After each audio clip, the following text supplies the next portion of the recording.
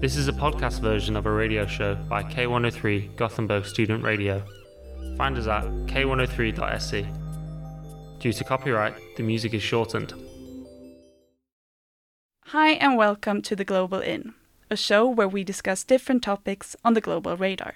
My name is Ida, and I will be one of the hosts for today's episode. I'm a journalist student and a part of the team that makes the radio show The Global In. By my side today, I have David, who is usually not a part of the Global In team. Welcome, David. Thank you. Hello, I'm not part of the podcast crew, as Ida said, but I write for Upheave magazine. The reason I'm here today is because I've written an article about the topic of today's episode, which is vaccinations against the COVID virus and the inequitable distribution of vaccine doses around the globe, often painted as the difference between the global north and the global south. Up until this date, 3.2 million people have passed away due to the virus, and the pandemic has led to a global economic crisis. We wanted to dive into the state of some of the countries in the global south who are suffering from the pandemic. In this episode, we will take a closer look at Latin America. It is quite known that Brazil has been suffering, but other countries within the region are also facing a difficult time, and some won't be vaccinated in the near future. We will be discussing what is happening in the region right now, how the countries will be affected by the unequal vaccination distribution, but also look into initiatives against the inequitable distribution of vaccine doses, like the Covax initiative and the People's Vaccine. To help us unravel this topic, we have Edmé Domingues Reyez. Welcome, Edmé. Thank you very much. Would you like to introduce yourself? Yes, thank you. Yes, I come originally from Mexico, but I have been living in Sweden for the last 40 years, I think. And my area of studies is international relations and gender studies.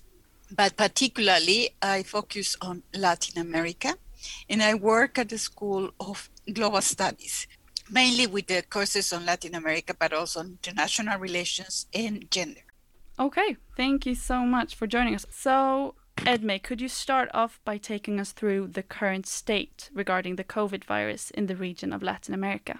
Yes, well, the situation in Latin America is extremely serious. This is one of the continents that has suffered most up to now of the COVID pandemic. And as of April 2021, one of the countries that have reported most deaths is Brazil after the United States. And it was followed by countries like Argentina, Chile, and Mexico. In total, the region has registered about 28 million people suffering from COVID and 1 million fatalities. This is a huge calculation according to official sources, but according also to some calculations from people following these realities. So this is quite a bad situation in which we have countries, as I said before, that are suffering most, and that is the big countries of the region like Brazil and Mexico, but also Chile, Colombia, Venezuela. And if we speak about the region as such, we find that there are several strategies the countries have followed. One of the strategies has been lockdowns, but this is not followed by all countries in the region. On the contrary, there are, I think, fewer countries following this kind of restriction than the rest of the countries. So Brazil has followed in some cities this lockdown, but not for the whole country, and that has been one of the problems in Brazil, the chaotic administration of this crisis, where the president says one thing and local governments say something else.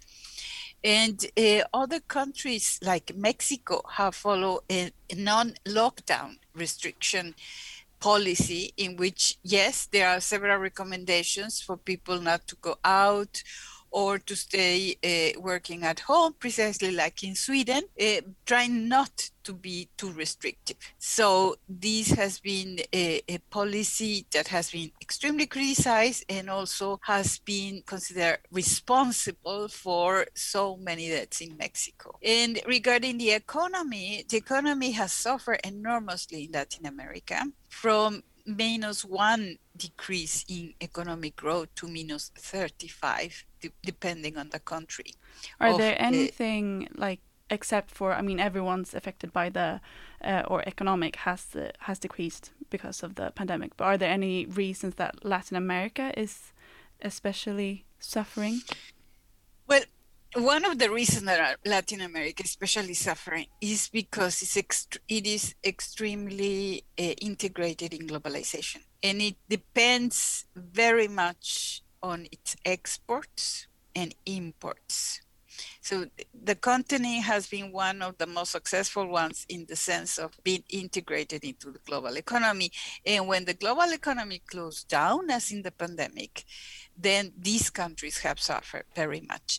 Another reason for this suffering is the enormous size of the informal economy. So it has been calculated that for most of these countries, we have between 50 and 60% of the economy considered to be informal.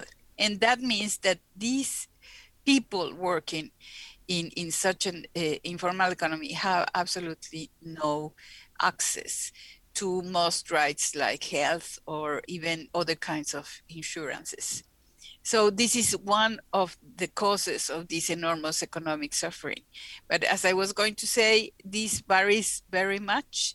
We have, for example, countries like Brazil that has decreased 9% of its economic growth, Chile -6%, and so on. So we have very different situations, but all join in this enormous depression of the economies. Perhaps I would like to go into the comparison of two cases. Yes, please do. And in these cases, it's going to be Mexico and Bolivia, because they are extremely different and you could say opposing each other. Mexico is considered to be one of the most industrialized and biggest economies in the region, together with Brazil.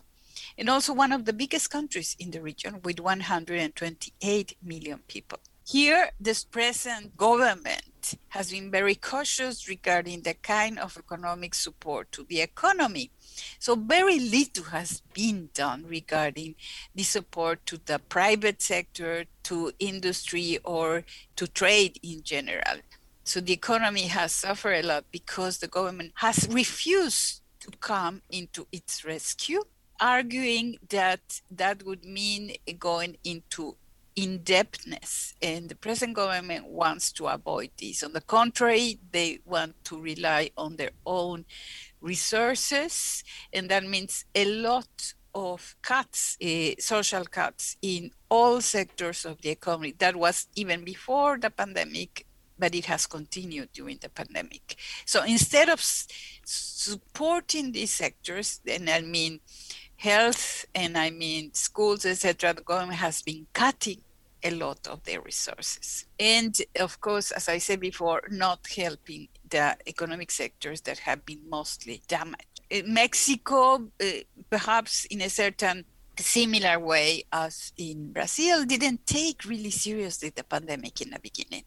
And the president, López Obrador, had the same kind of attitude as Trump in the United States or Bolsonaro in Brazil, saying, no, but this is not really as serious as they say. And he refused to use this mask from the beginning. He still is not using it. And so this had an enormous influence in how people perceive the danger of this pandemic.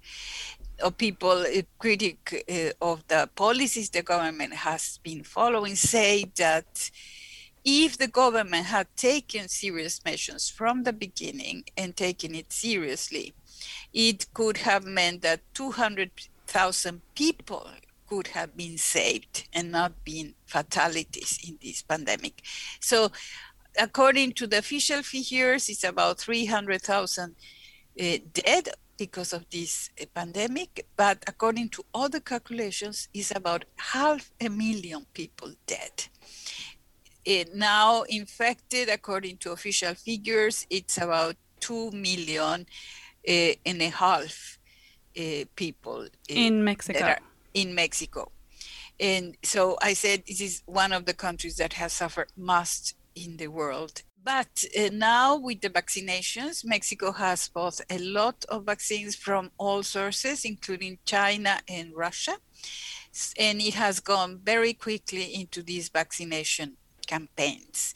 So up to now, the government and local governments have been able to vaccinate about 11% of all the people. That's like yes? That's quite similar as some European countries in Mexico. Yes, then. Yeah. Yes. And but what is the state in Bolivia then? In Bolivia, the strategy from the beginning was a lockdown. So during several months in 2020, since March, you could say, up to the middle of the year, and even during the autumn, there was a severe lockdown. And I can tell you it was very, very restrictive because I was there. I was stuck in Bolivia during the spring. Everything was closed, especially the airports. So I had no way to come home. And I was in the same situation as many other tourists in Bolivia. We were taking from a charter flight from Germany because Sweden didn't care so much about their nationals there. How they continue, Bolivia has been hit by political instability since before the pandemic. That means at the end of 2019, there was not a military coup, but yes, a quite dramatic change of government in which the president had to resign. And so a new government to the right came into power, and that was the government that put the lockdown. But at the end of the year, there was a new change of government, new elections, and the old party in power that was represented by Evo Morales, but not himself coming back. And they decided not to have more lockdowns. That meant that the infection grew enormously during the last part of 2020. And it has... and what is the situation right now in Bolivia? The situation is that cumulated, we have around 13,000 dead. That's for a population of 11 million people.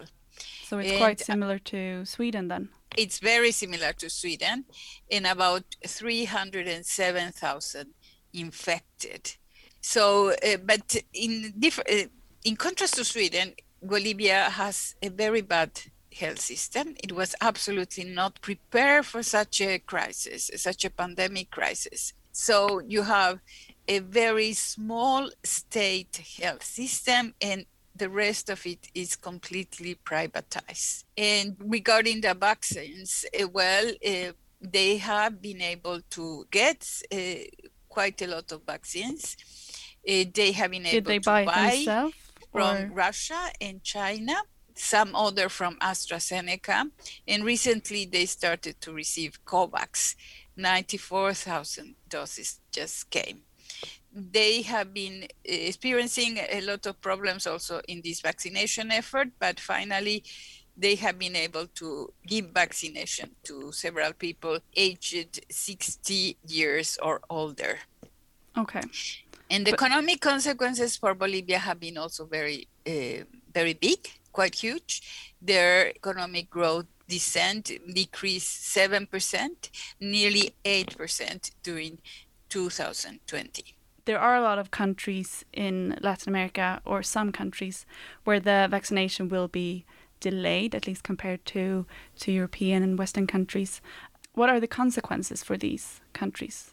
The consequences of a delay in the vaccination is that the pandemic will continue and it will cost a lot more casualties. And also the consequences will be economic. And as I said before, the situation is quite serious, even though there are some optimistic calculations, for example, regarding Mexico, that it will grow nevertheless during this year. The figures have varied very much, but they say from 1% to 4% it will have economic growth. But the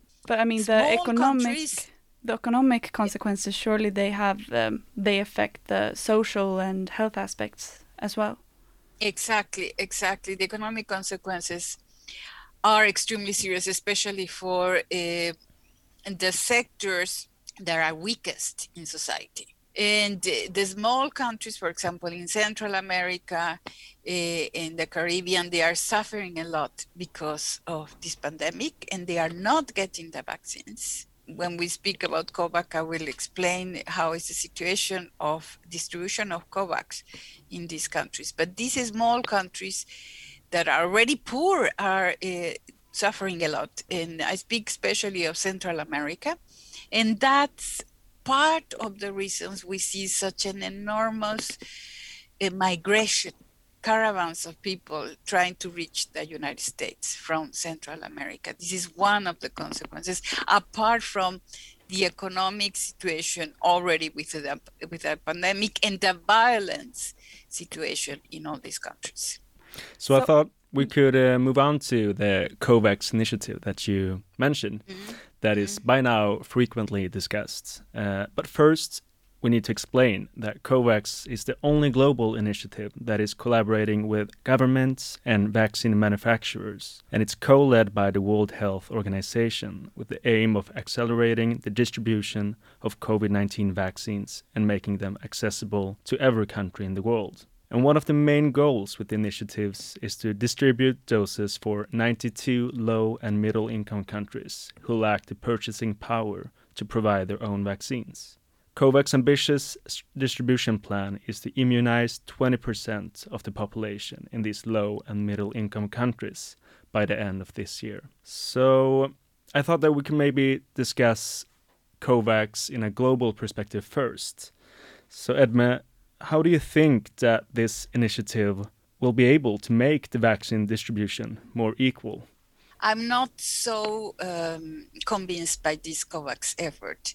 Why? Because I think it's a positive step from the industrialized countries and of institutions like the World Health Organization and this Alliance for Vaccinations, etc.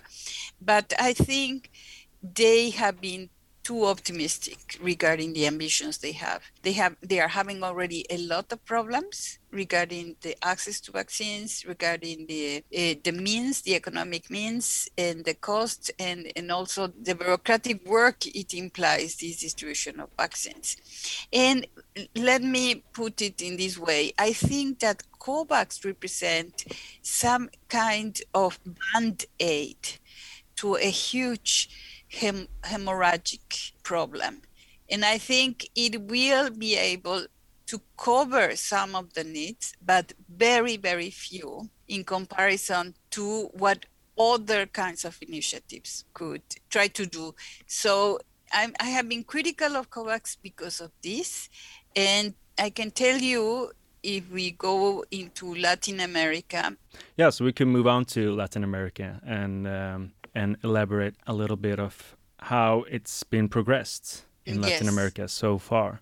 Exactly. So, as you said before, COVAX is supposed to cover the needs, not only for poor countries, but also middle-income countries. Right. And you have different kinds of regimes for COVAX. One is dealing with middle-income countries that are paying themselves for these COVAX vaccines and have special conditions and special contracts to do this. And we have 14 countries in Latin America that have signed such contract. That means Argentina, Brazil, Chile, Colombia, Costa Rica, the Dominican Republic, Ecuador, Guatemala, Mexico, Panama, Paraguay, Peru, Uruguay, and Venezuela. Mm-hmm. Whereas there are 5 countries that are sufficiently poor to apply for donations. You could say that they don't have to pay for these vaccines. And in Latin America, these 5 countries are Bolivia, El Salvador, Haiti, Honduras, and Nicaragua. Mm-hmm. So these are 2 different kinds of regimes, and that could be very good if they can really rely on COVAX, but they cannot do that. And as late as yesterday, I was reading some news on this.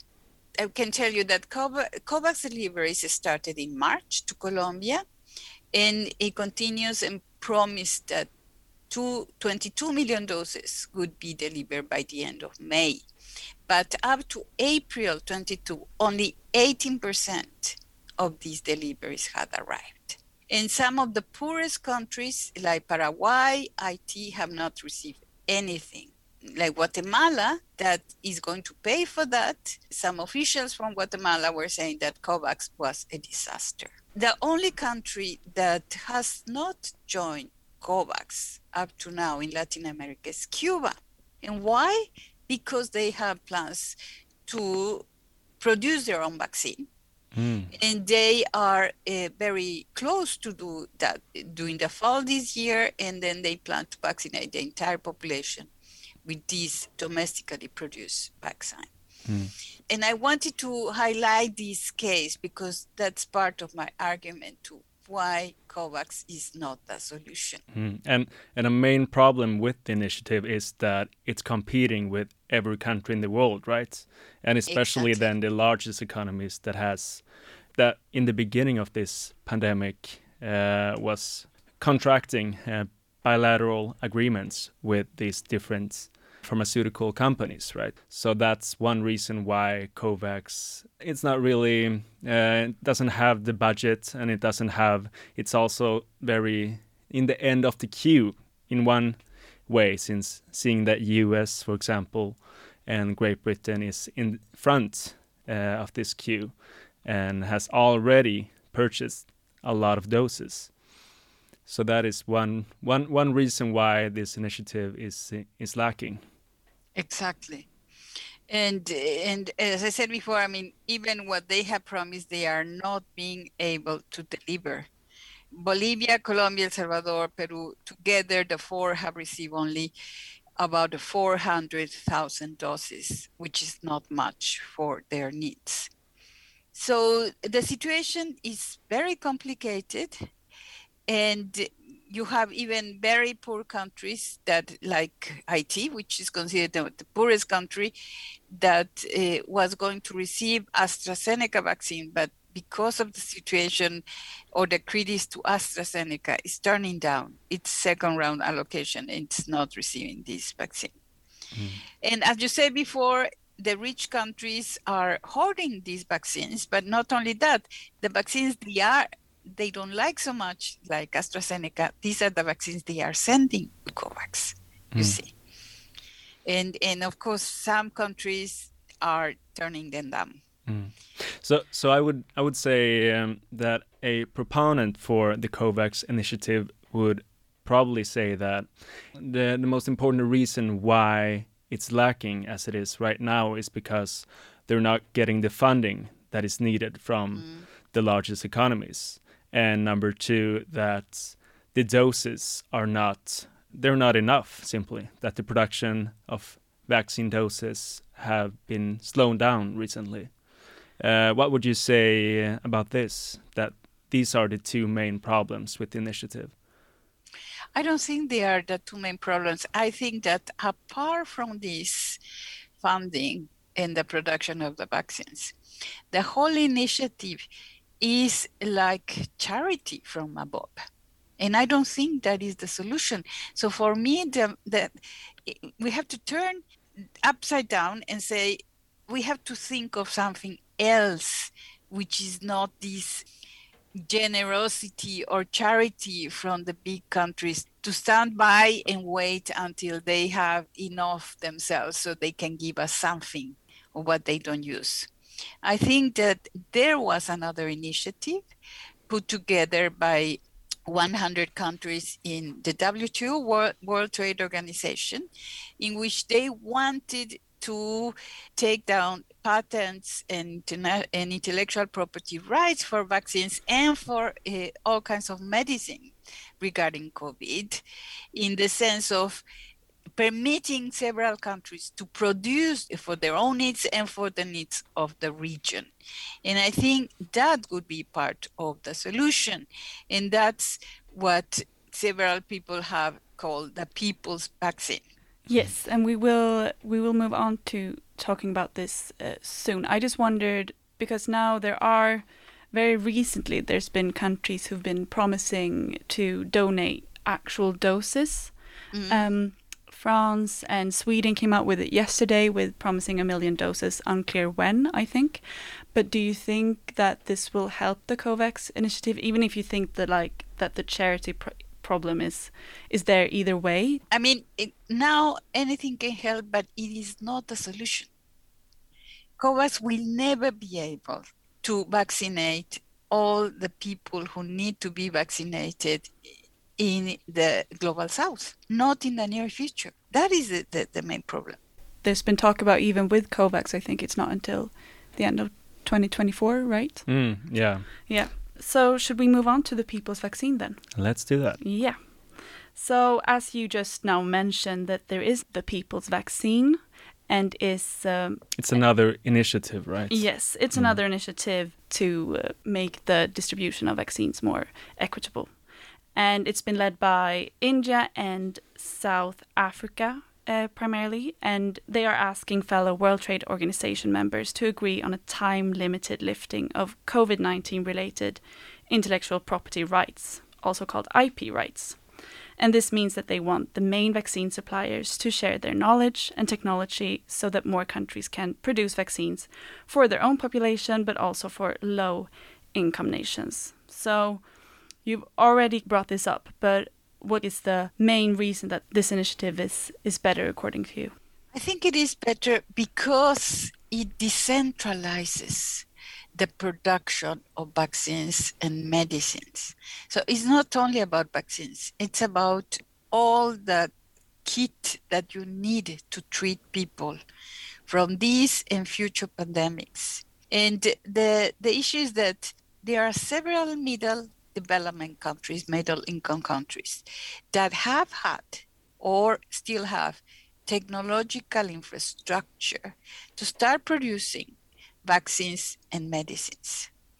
And just look at the case of Cuba, which I named before, producing their own vaccines. And Cuba is extremely small, has very, very limited resources, and is being blockaded by the United States. And in spite of everything, they are producing their own vaccines. They have been very well known as a country that has developed medicine to extremely high levels. Have they had the infrastructure since before then to produce vaccines? Of course. Cuba, one of the main exports of Cuba has been medical doctors to the whole region in Latin America, especially to countries oriented to the left, like Bolivia, like Brazil, like Venezuela, but also to Africa. Cuba is the country that has the best infrastructure in medicine, in spite of all that what they have suffered. And in spite of the fact that the Soviet Union fell and they left Cuba without any resources, etc.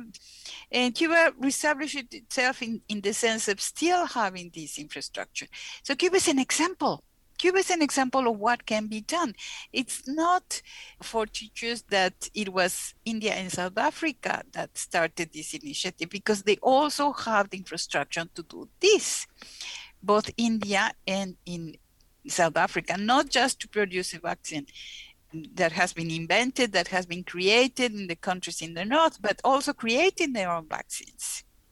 And these kind of initiatives should be encouraged. And now I don't say that all countries should start producing their own vaccines, but I mean, this is a question of spreading patents and intellectual property rights and having this respect for this IPR, doing the time it's needed in order to make as many vaccines and medicines as possible to save most of these people in the global south.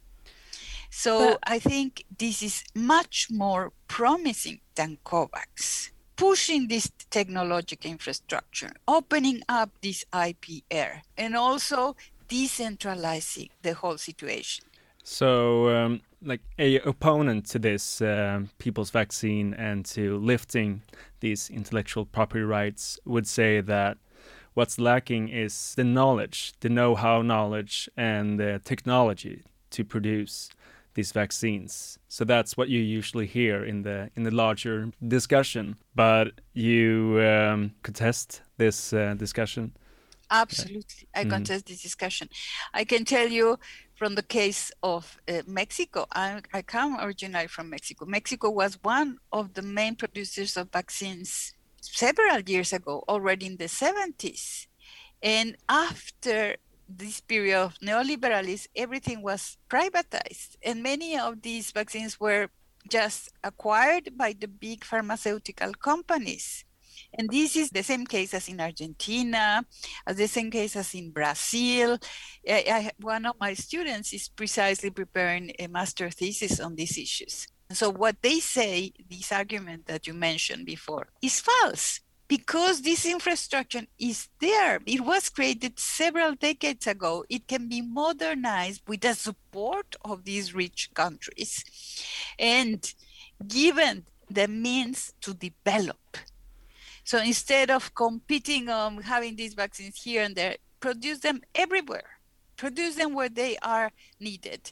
And for example, you don't have to produce them in every single country, but you have to have certain countries like South Africa, in the south of Africa, producing for the whole region, together perhaps with Nigeria.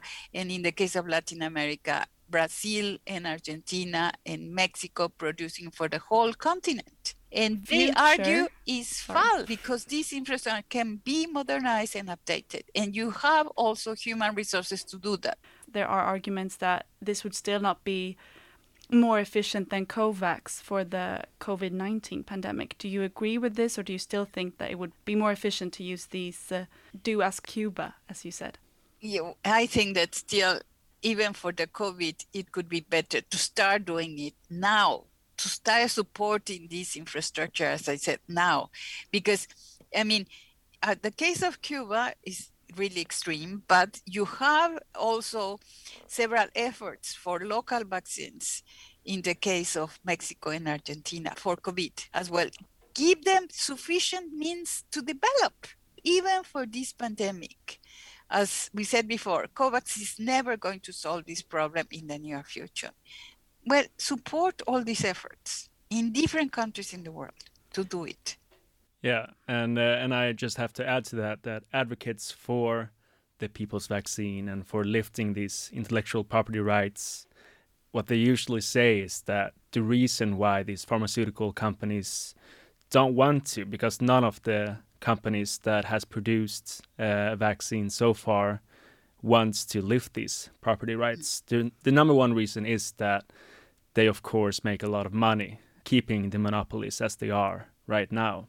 And I read just today that Moderna is going to they're going to make a profit of $18 billion only this year.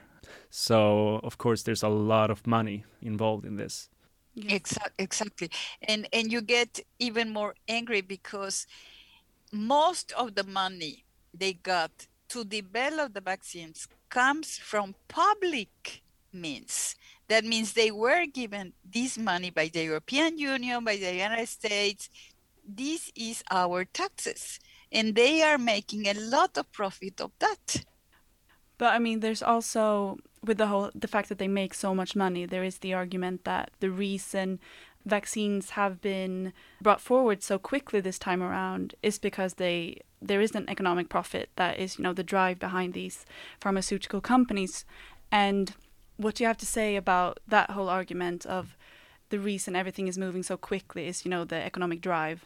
Yes, I mean, it's like the banks. I mean, all these companies and many other transnational companies, I mean, their main aim is profit at whatever cost.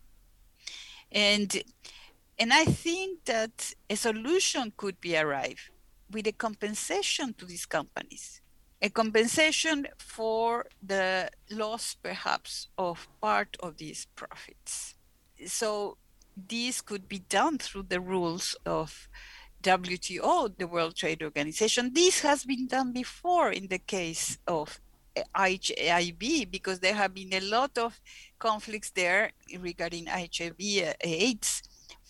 And the cost of, for example, opening intellectual property rights and producing generics, which all the medicines that are needed for HIV was won by Brazil, for example, who is one of the main producers of generics. And that meant an enormous difference for the people suffering from AIDS. So let's do that, but much quicker in the case of COVID. Have you been surprised by the unwillingness to share technology, patents, and know-how during this pandemic? No, absolutely not. I'm not surprised. I have been studying a lot transnational companies' behavior in the global south, especially in Latin America, and I know how greedy they are. They are extremely greedy. I can give you several examples in which they show a lot of profits at the cost of a lot of pain of workers, etc. So I'm not surprised at all. This greedy is incredible, but it is greed. The US or Biden administration just, I think, like 15 hours ago, said that they would discuss the waiver of IP rights. Do you find that more surprising? No, I didn't know that, but I don't find that more surprising because I think that part of the campaign of Biden was to make a difference regarding Trump. Trump would never support this kind of thing. On the contrary, he went against everything. And I think Biden, for example, has also done a very recent rectification of its migration policy. And I think that's part of his legitimacy in the sense of really making a difference.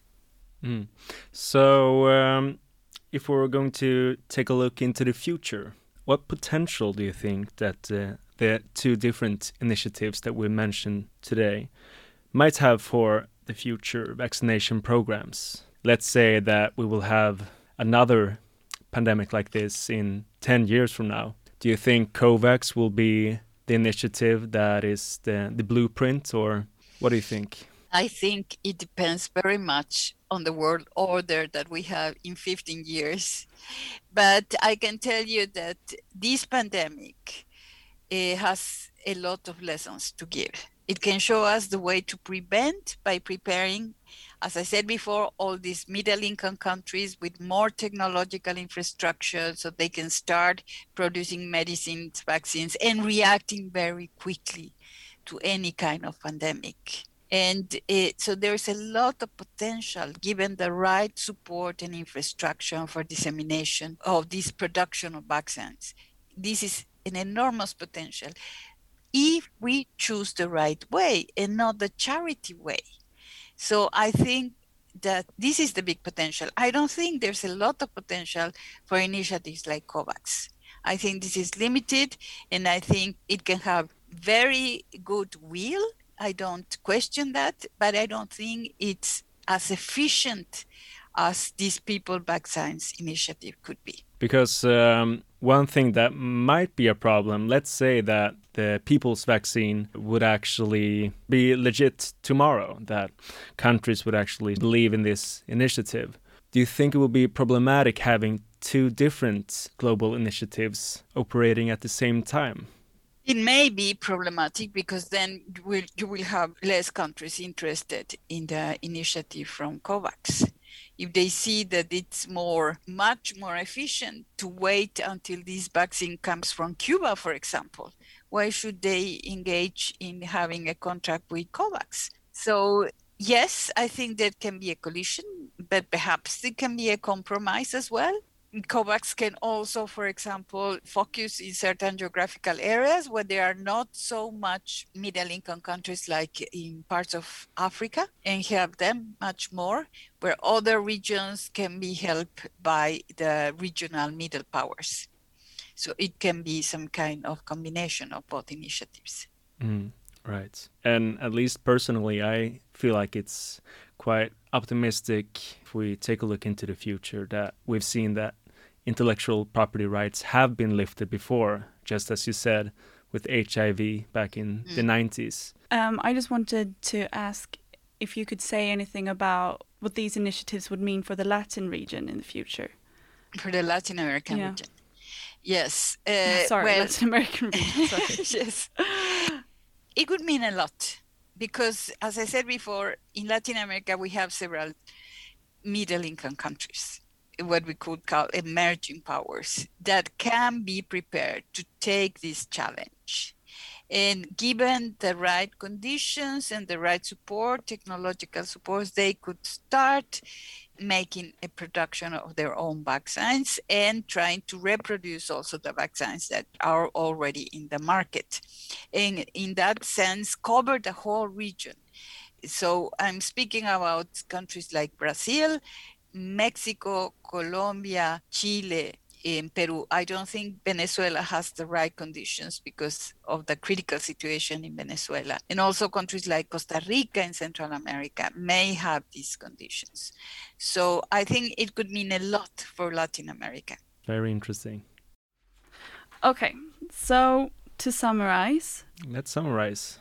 Today we've had a conversation with Edmé Domingues Reyez about COVID-19 in the Latin American region, the current situation, and about the different initiatives to decrease the inequitable distribution of vaccines during this pandemic and what this would mean for the Latin American region in the future. And with us today we've had you, so we want to thank you so much for joining us, Edmé. Yeah, thank you so much for your time and for all the great knowledge. Okay, thank you. Thank you. And thank you, David, for being with us today.